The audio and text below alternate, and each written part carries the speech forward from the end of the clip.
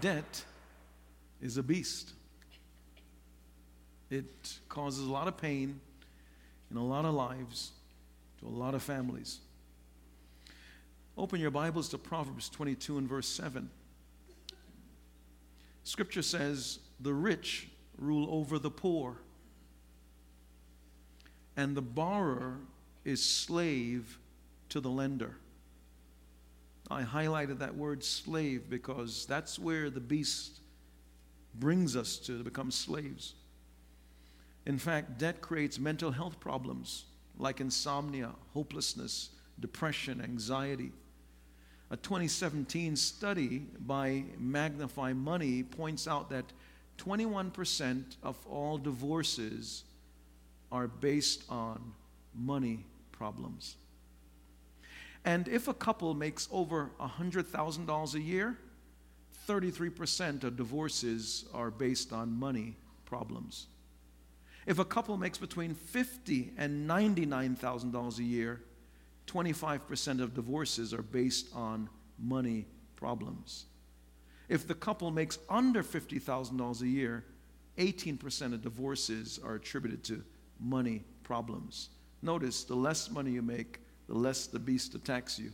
The more money you make, the more the beast attacks you. It's as if, the beast feeds off money. The debt beast paralyzes you, removing hope, mental clarity, even faith. I'm so thankful, though, we serve a God that is not afraid to go into our financial pit and pull us up out of the quicksand of debt, and we must trust Him even when it comes to that. This sermon is a part of a 5-week teaching series entitled the 1322 Challenge. You may say, that's odd. Not really. It comes from Proverbs 13:22, which says, "A good person leaves an inheritance for their children's children." So when we look at finances, let's not look at it just in our own lives or to the life of our children. Let's look at it the way God looks at it, transgenerationally.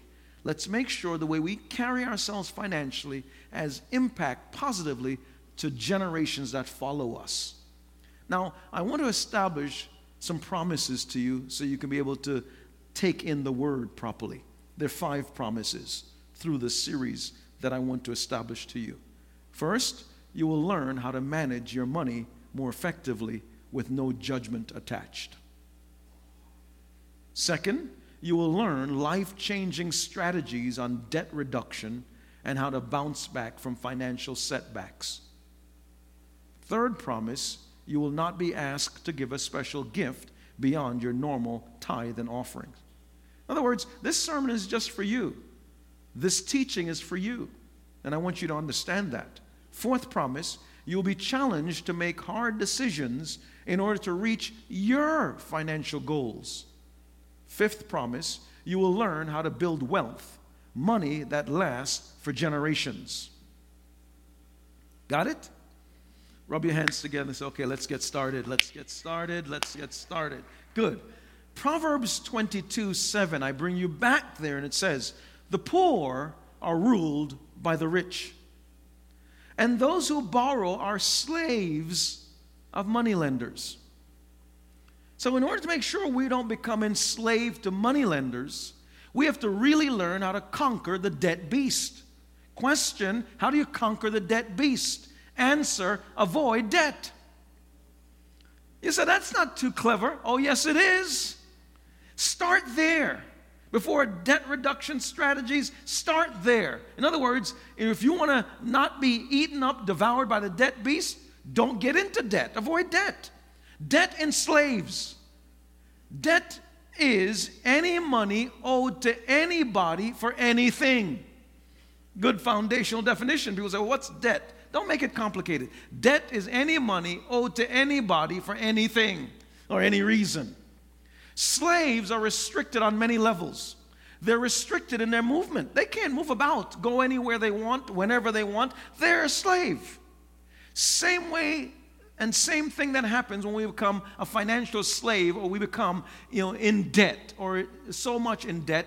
If God says to you, I'm calling you to be a missionary to Japan, Visa may say, great idea, but I'm shutting it down. You owe me money. You can't go to Japan until you pay me. So it shuts down, reduces, and restricts your freedom. Slaves don't have freedom of choice. They must take what they get. Same thing when you become indebted, it limits your freedom of choice. You have restrictions on you in regards to interest rates, restrictions in regards to types of loans. If your indebtedness is really high and you're a high-risk individual in regards to money, then companies that lend money, give money, provide interest, cars, mortgage, they're going to give you a higher interest rate because of your high-risk perspective and high-risk role and high-risk status. So debt, it restricts and limits you in choices. This thing is dangerous. And so when you think about it, I always ask myself questions before I get into any kind of debt, because I want to avoid debt. Maybe these questions will be helpful to you as well. I ask myself this question: does it make sense to take on this debt given my other financial obligations? The answer is no, don't take it on. Here's another question: are my spouse and I in agreement about taking on this debt? I'm not going to go and sign up for anything. I'm not going to go and do anything financially if my wife is not in agreement with me. And she likewise has learned not to do anything if I'm not in a financial agreement with her. So, if Marlinda says no, that's the voice of God. I mean, it just gets you on the same page. But and we laugh and we say, oh, that's basic. You'll be surprised. In the days when I used to be counseling, because we have a counseling department, the church is at a size I'm not able to do that as I did before. You'll be surprised how many couples have come into my office at the verge of divorce. Why? I remember one case in particular. The guy says, Pastor, I'm getting ready to divorce my wife. I said, why? He said, she pulled up into the driveway with a $60,000 car. I had no idea that she was getting in this $60,000 debt, making a financial decision, and just pulling up in the driveway and asking me, honey, you like my new car? No, it's not just a woman doing that. I've had the reverse. A wife says to me, it's over. I said, why? She said, my husband said, honey, come and see this investment house I just bought. He just locked in for a $400,000 mortgage, and she's in debt now because of the marital status. I want you to see, you got to ask questions. And so in order to make sure the debt beast, you can conquer it, avoid debt. Here's another question. Am I entering into this debt because of guilt, obligation, or pressure? Proverbs 22:26 says, don't promise to be responsible for someone else's debts. If you should be unable to pay, they will take away even your bed. Could you imagine?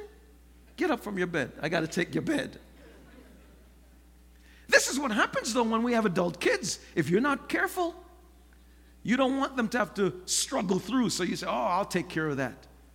Oh, one of the worst things you can do. Because when you take care of their financial obligations, or you make them think that they're in a certain financial bracket and status that they never worked for, never earned, never looked for, never got their lives together in that area, or their passion or their drive or the capacity or better themselves, all you're doing is handicapping your future and handicapping their future because of this indebtedness. So ask yourself the question. I always ask this question: am I creating a needless urgency by taking on this debt? Man, I just got to have it. Why do you have to have it now? Have you heard about delayed or deferred gratification? I don't know if you ever heard about the 1972 study by Stanford University. It's on delayed gratification. It's called the marshmallow test. This research, it focused on what happens when we put a child in a room with a marshmallow treat and we say to the child, sweetheart, you can eat this marshmallow right now if you like, but if you wait for a few minutes, I'm going to go out the room and I'll come back in a few minutes. I'll give you a second marshmallow and you can eat both of them at a time. So choice one, eat it now. Choice two, wait, and then you can have a second one. And you'll be surprised of the impact of delayed gratification. In fact, check this out.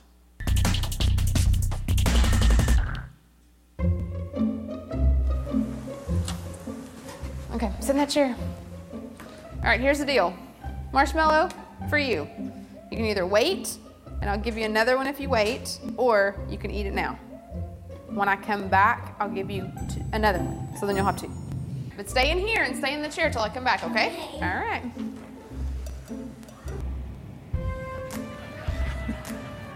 I'm gonna go do something, and then I'll come back. It smells yummy. It smells really good.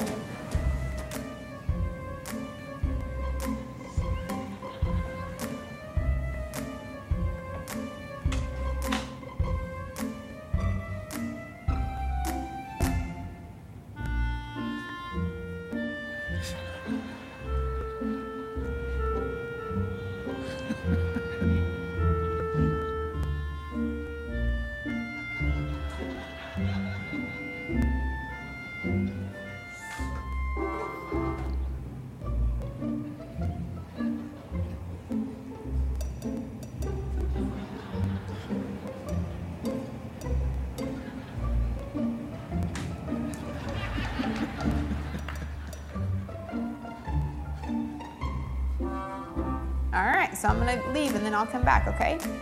So you can either eat it right now or you can wait. Either way, okay? Okay.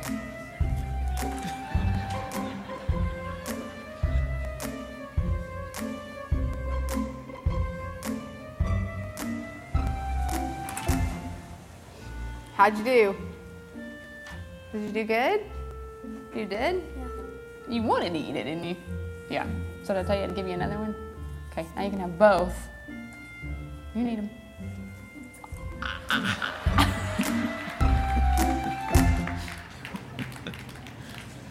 Now, we laugh, very comedic, but this study was referred to as a longitudinal study. That means that it tracked what was the impact of the kids that practiced delayed gratification over a few decades. And they saw that the kids that delayed gratification, waiting for that second marshmallow, they had higher SAT scores, they had greater academic achievement, their body mass index was more in line with what it should be. They had other life measures that showed far more success than the ones who could not wait and ate the marshmallow right then. Now, I'm not suggesting that delayed gratification is a cure-all for everything, because there are other things such as the culture in which you were raised, the environment, the training, your financial knowledge. But what I will say is this: it is a very clear outcome that if you learn to delay gratification when it comes to money and expenses and expenditures, you'll be much better off and not get consumed by the debt beast. And so I want to reaffirm to you that to conquer the debt beast, you must avoid debt. You must also attack debt. To conquer the debt beast, you got to attack it fiercely, forcefully, and fearlessly. You don't play with monsters. You slay monsters. Debt is a vicious monster. You don't walk around with your arm around the debt monster saying, hey, just leave me alone, I leave you alone, we're cool. No, you got to slay this debt monster. This debt monster, it's vicious. It'll cripple you emotionally. It'll cause you to become so driven to where your mind shuts down. You can't even think creatively any longer. You can't even think about, how do I get out of this trap, out of this debt? You just feel like, man, I don't know what to do. It paralyzes. And so when you think about it, I love what Proverbs 21 tells me in verse 20. Wise people live in wealth and luxury, but stupid people spend their money as fast as they get it. Now, I didn't say that about you. I didn't say that about me. I just read it. Now, we've all done stupid things financially, me included. I just, as I'm preparing for this sermon, my mind went back to 30 years ago. The early days of my marriage, I was still working through paying off, educational loans and all that stuff, and we didn't have a lot of money, and so and the home that we were in, there were no wall hangings. It was like prison. I mean, it was just bare wall, nothing. And one day I went to the art gallery. Why was I there? Why did I go? And you ever see when someone's mesmerized, your eyes start to dilate and you get captivated and allured? I saw 2 wall hangings. They were matching. And I looked, and I whipped out that piece of plastic, and I said, bag them. They cost $400 a piece. I didn't have the money. I just took care of it. I got home. I said, honey, come and see. I got some wall hangings. She looked at them. She said, how much did they cost? I said, just $400 a piece. She said, you spent $800? Why? 35 years later now, I'm looking in the storage room in our house, and there are those wall hangings. I looked at it with this menacing look. You got me in trouble. Why did I do that? But it wasn't the wall hangings. Debt starts here in the heart. Doesn't start in the pocketbook, doesn't start in the wallet. Debt starts within. Poke yourself. It starts right here. That's where debt starts, right here. See, temptation, we get tempted to buy things. Consumer debt. And we buy a lot of stuff that we really don't need. And temptation, it's never ugly. I've never seen a guy fall morally and say to me, Pastor, man, she was so ugly. I just so captivated by her ugliness. I've never heard that. I've never heard a woman say, Pastor, he was tall and so ugly. I just fell into his arms. I never heard that. Because temptation is never ugly. It's attractive. It's seductive. It's sexy. It's beguiling. It's inviting. It's desirable. Temptation, it's captivating. And we start working, and our minds start to work tricks on us, play tricks, and we start thinking that, this is reasonable. This purchase, it's rational. This purchase, it's right. Consider the couple. They don't have any living room furniture. They don't have any money either. And I don't know why they're there at the store. And they see this $5,000 living room furniture. Man, the color fits their home. They talk to each other. And then they go out, they whip out the credit card, and they say, let's do it. And when they whipped out that credit card, they were seduced into thinking that this purchase is reasonable, it's rational, it's right, and it's on sale. Let's do it. Now, take another couple. Didn't have any money. They just used carton boxes for furniture. They're even making a joke out of the thing. They're pushing each other in the living room. They're laughing, having a good time. But it's free. Now, you men say, that's furniture. I could sit on a milk crate. No big deal. Take the guy who wanted to watch the game with 85-inch flat screen TV, late technology, $5,000 after all, Super Bowl Sunday, I need a flat screen. And he goes out and he buys it, and he doesn't have the money, and he's just, he takes out the credit card, store credit card, 18.9% interest, and he starts to think, this is reasonable, this is rational, this is right, and it's a 72-hour sale just in time for the big game. That's one perspective. What the guy should have done to avoid the debt beast is go into his parents' attic and pull out that old TV and look at that. And then if his friends come over to watch the game with him, he tells them, this is retro. I'm just going retro. Make it Vogue. But you spare yourself from being consumed by the debt beast. Now, let's probe a little bit further, because sometimes we don't grasp the concept until we look at it on paper. Let's examine the impact of $5,000 purchase using an annual percentage rate of 18.9% and compounded interest as it is. Most of these credit card companies will tell you, just make the minimum payment. And minimum can be 2% or 3% of the balance. I chose 2%.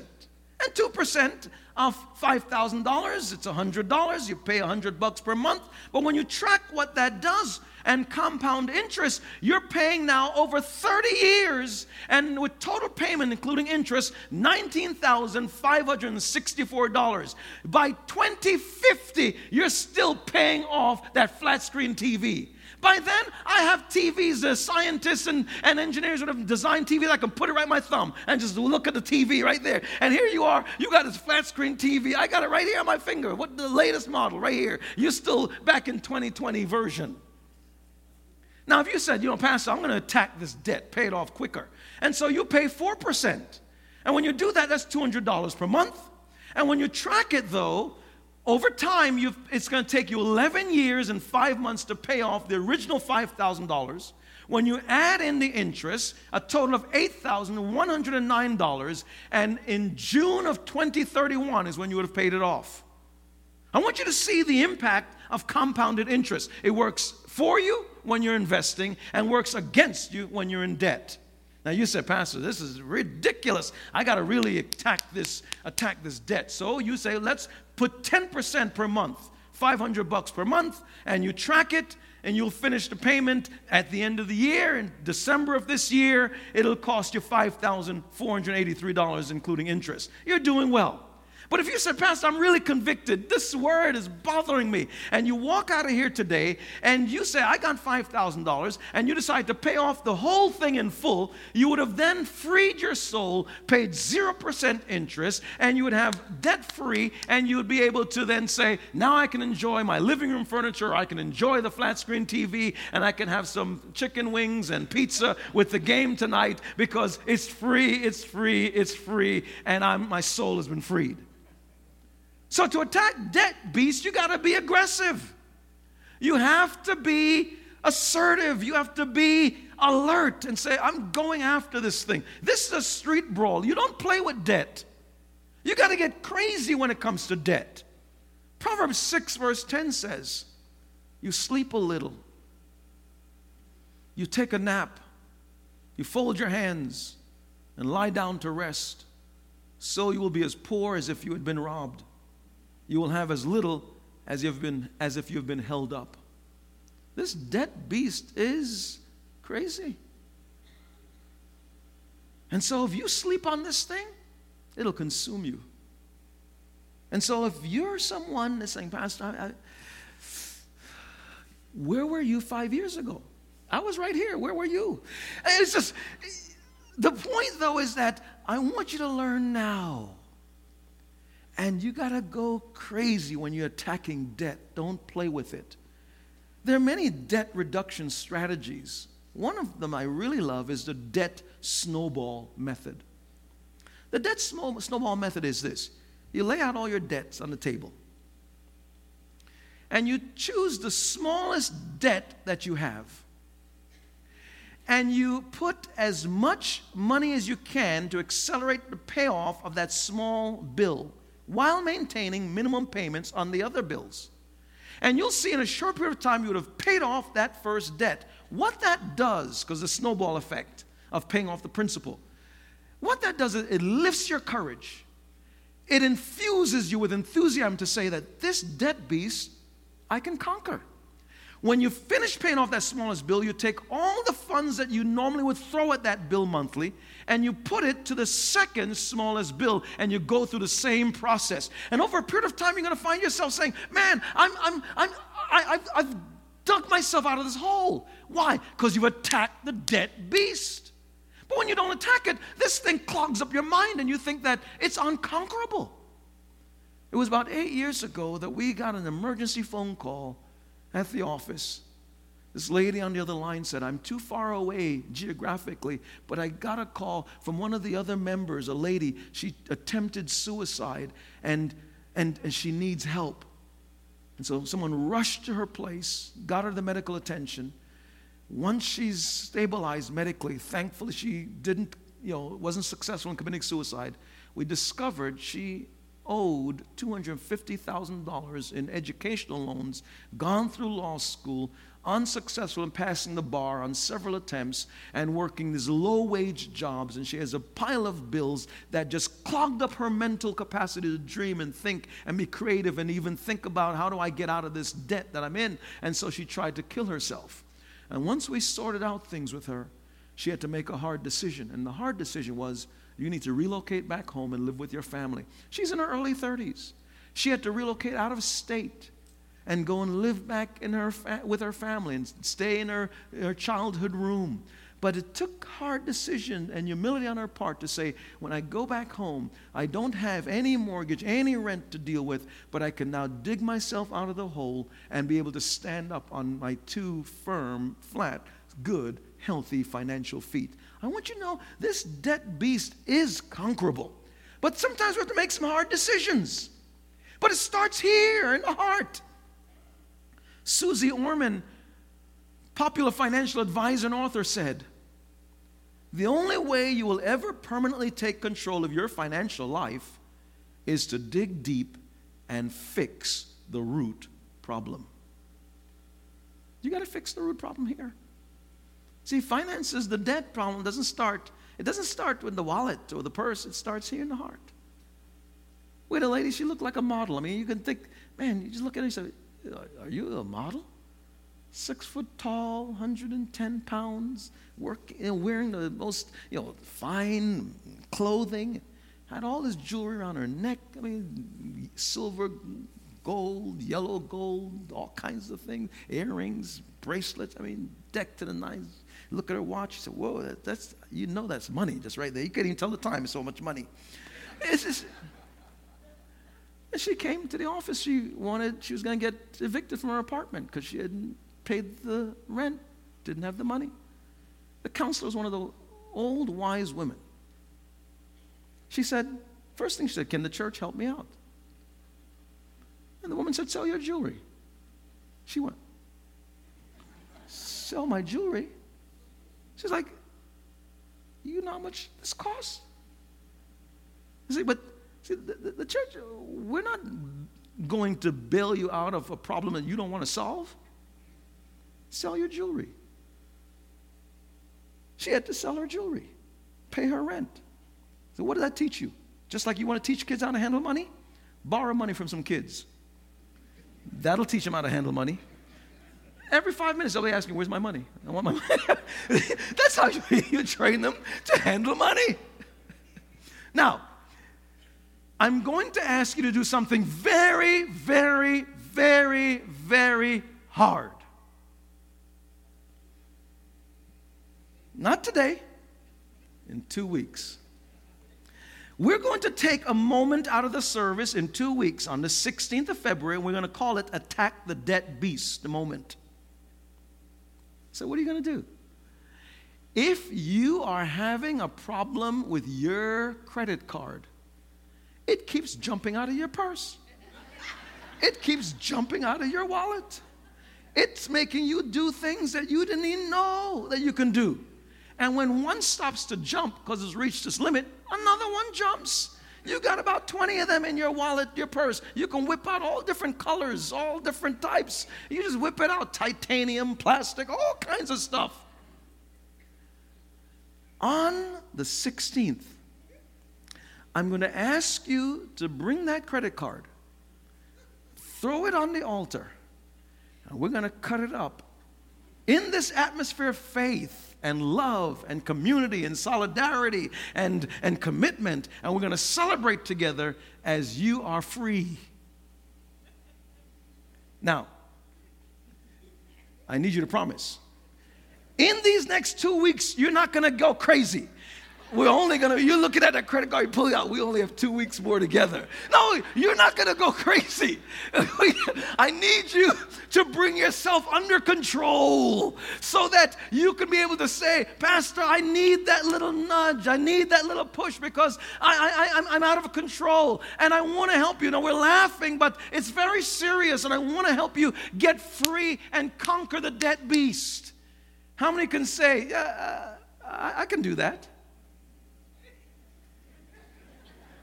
How many needs a gun over their head to say, I can do that? I mean, it's just, say some of us don't have a problem with the credit card. But if you have a problem with it, then you say, what am I going to do?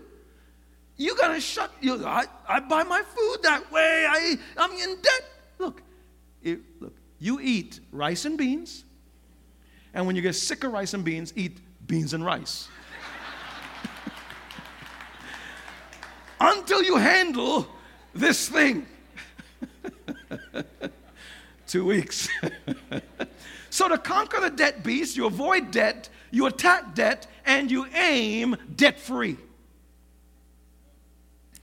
What would happen if you walked out of this room today saying, I'm going to aim to live a debt-free life. I'm going to aim to have a debt-free status. You may say, what about my mortgage? Well, when you pay off everything else, you just increase the principal, increase payment towards the principal for your mortgage. But you want to aim to be debt-free. See, in order for that to happen, it's going to take perspective. You may say, well, I don't know anybody that's debt-free. Well, you don't know the right people.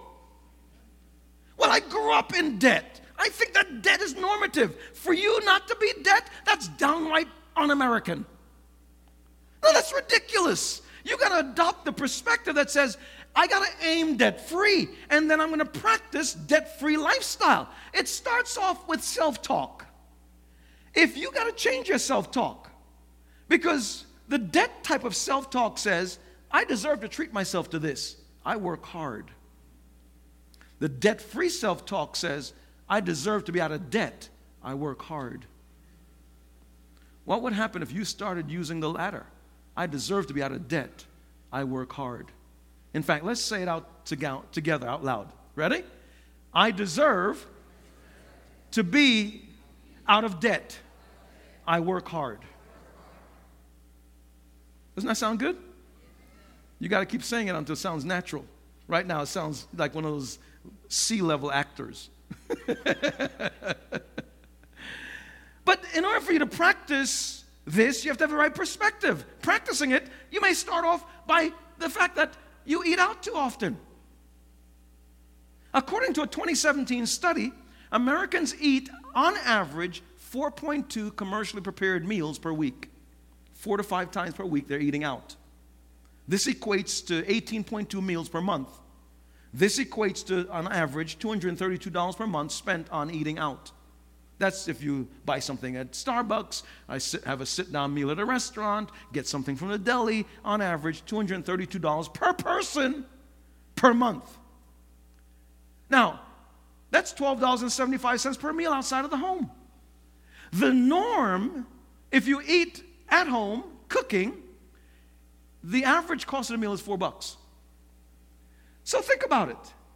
When you go through the math, you would have saved, on average then, $159 per person eating at home each month.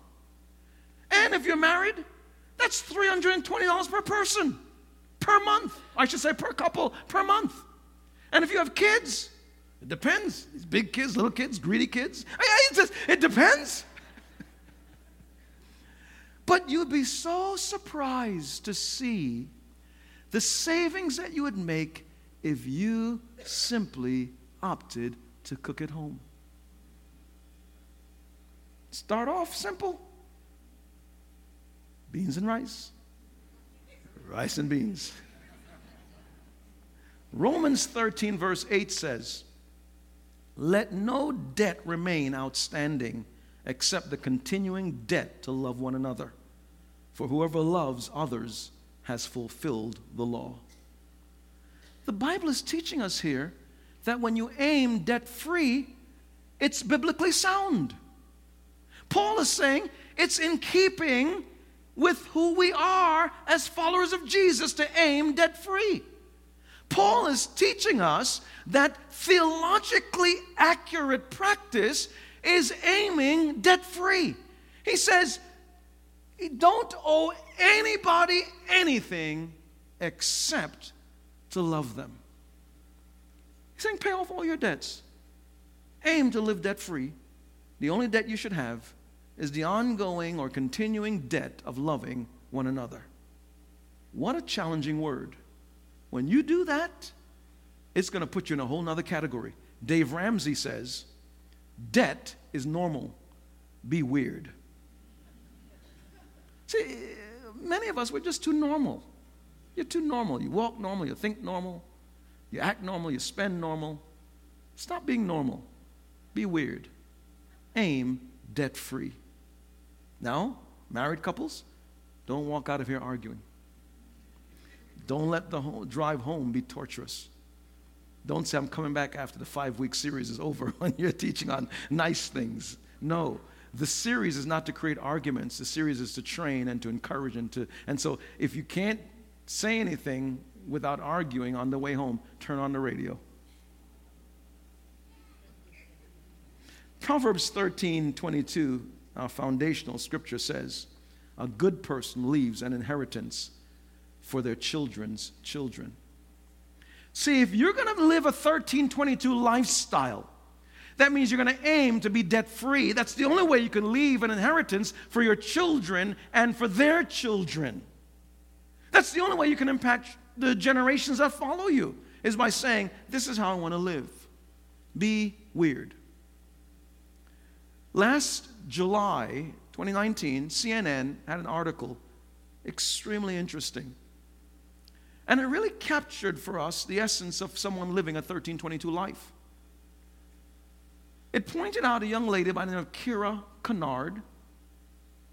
In 2015, she graduated high school. While her girlfriends were talking and chattering, they're saying, what school are you going to, Kira? Because they told her what college they were going to. Kira started crying because she wasn't able to afford to go to college. She was an aspiring therapist, and I come from a single family home, single parent home rather. And my mom, it was me and my 3 older sisters, and we don't have the funds. While she's bemoaning her plight, she gets a phone call from an attorney by the name of Steve Nielsen. And Steve said to her, I represent a client that has decided to give you a full scholarship. That angel, his name is Dale Schroeder. And Dale passed away in 2005. This is now 2015.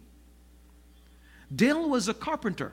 And he worked as a carpenter for 67 years at the same business in Des Moines, Iowa. And he had just, Steve Nielsen, the attorney, was a friend of his, and he walked into Steve's office before he passed and said, Steve, I want to open up a college fund. I don't have a wife. I don't have any children. I want to be able to open up this college scholarship fund to help children that want to go to college, but they just don't have the financial capacity. I want to do that. And Steve says, when you really know the type of guy that Dale Schroeder was, he's the guy who brings us lunch in a lunch box. He has 2 pairs of jeans, one he wears to work, one he wears to church. Just an ordinary basic guy, but he had amassed $3 million. And when Kira Kennard got that scholarship, it wasn't just her, because after she graduated becoming a therapist, 32 other kids, young adults, all 33 of them gathered together in a restaurant, and they had Dale Schroeder's lunch pail right there in the middle of the table, and they talked about stories, how none of them have ever met Dale, but he paid for each of those 33 young people to go through college, and the fund was now empty, and the attorney said there's only one catch, is that when you get this scholarship, you need to pay it forward to help someone else. I wonder how many of you can see that this 1322 life that God's called us to live really does work. I want to encourage you. Let's conquer the debt beast. Let's avoid debt. Let's attack debt. And let's aim debt-free. Would you stand with me, please?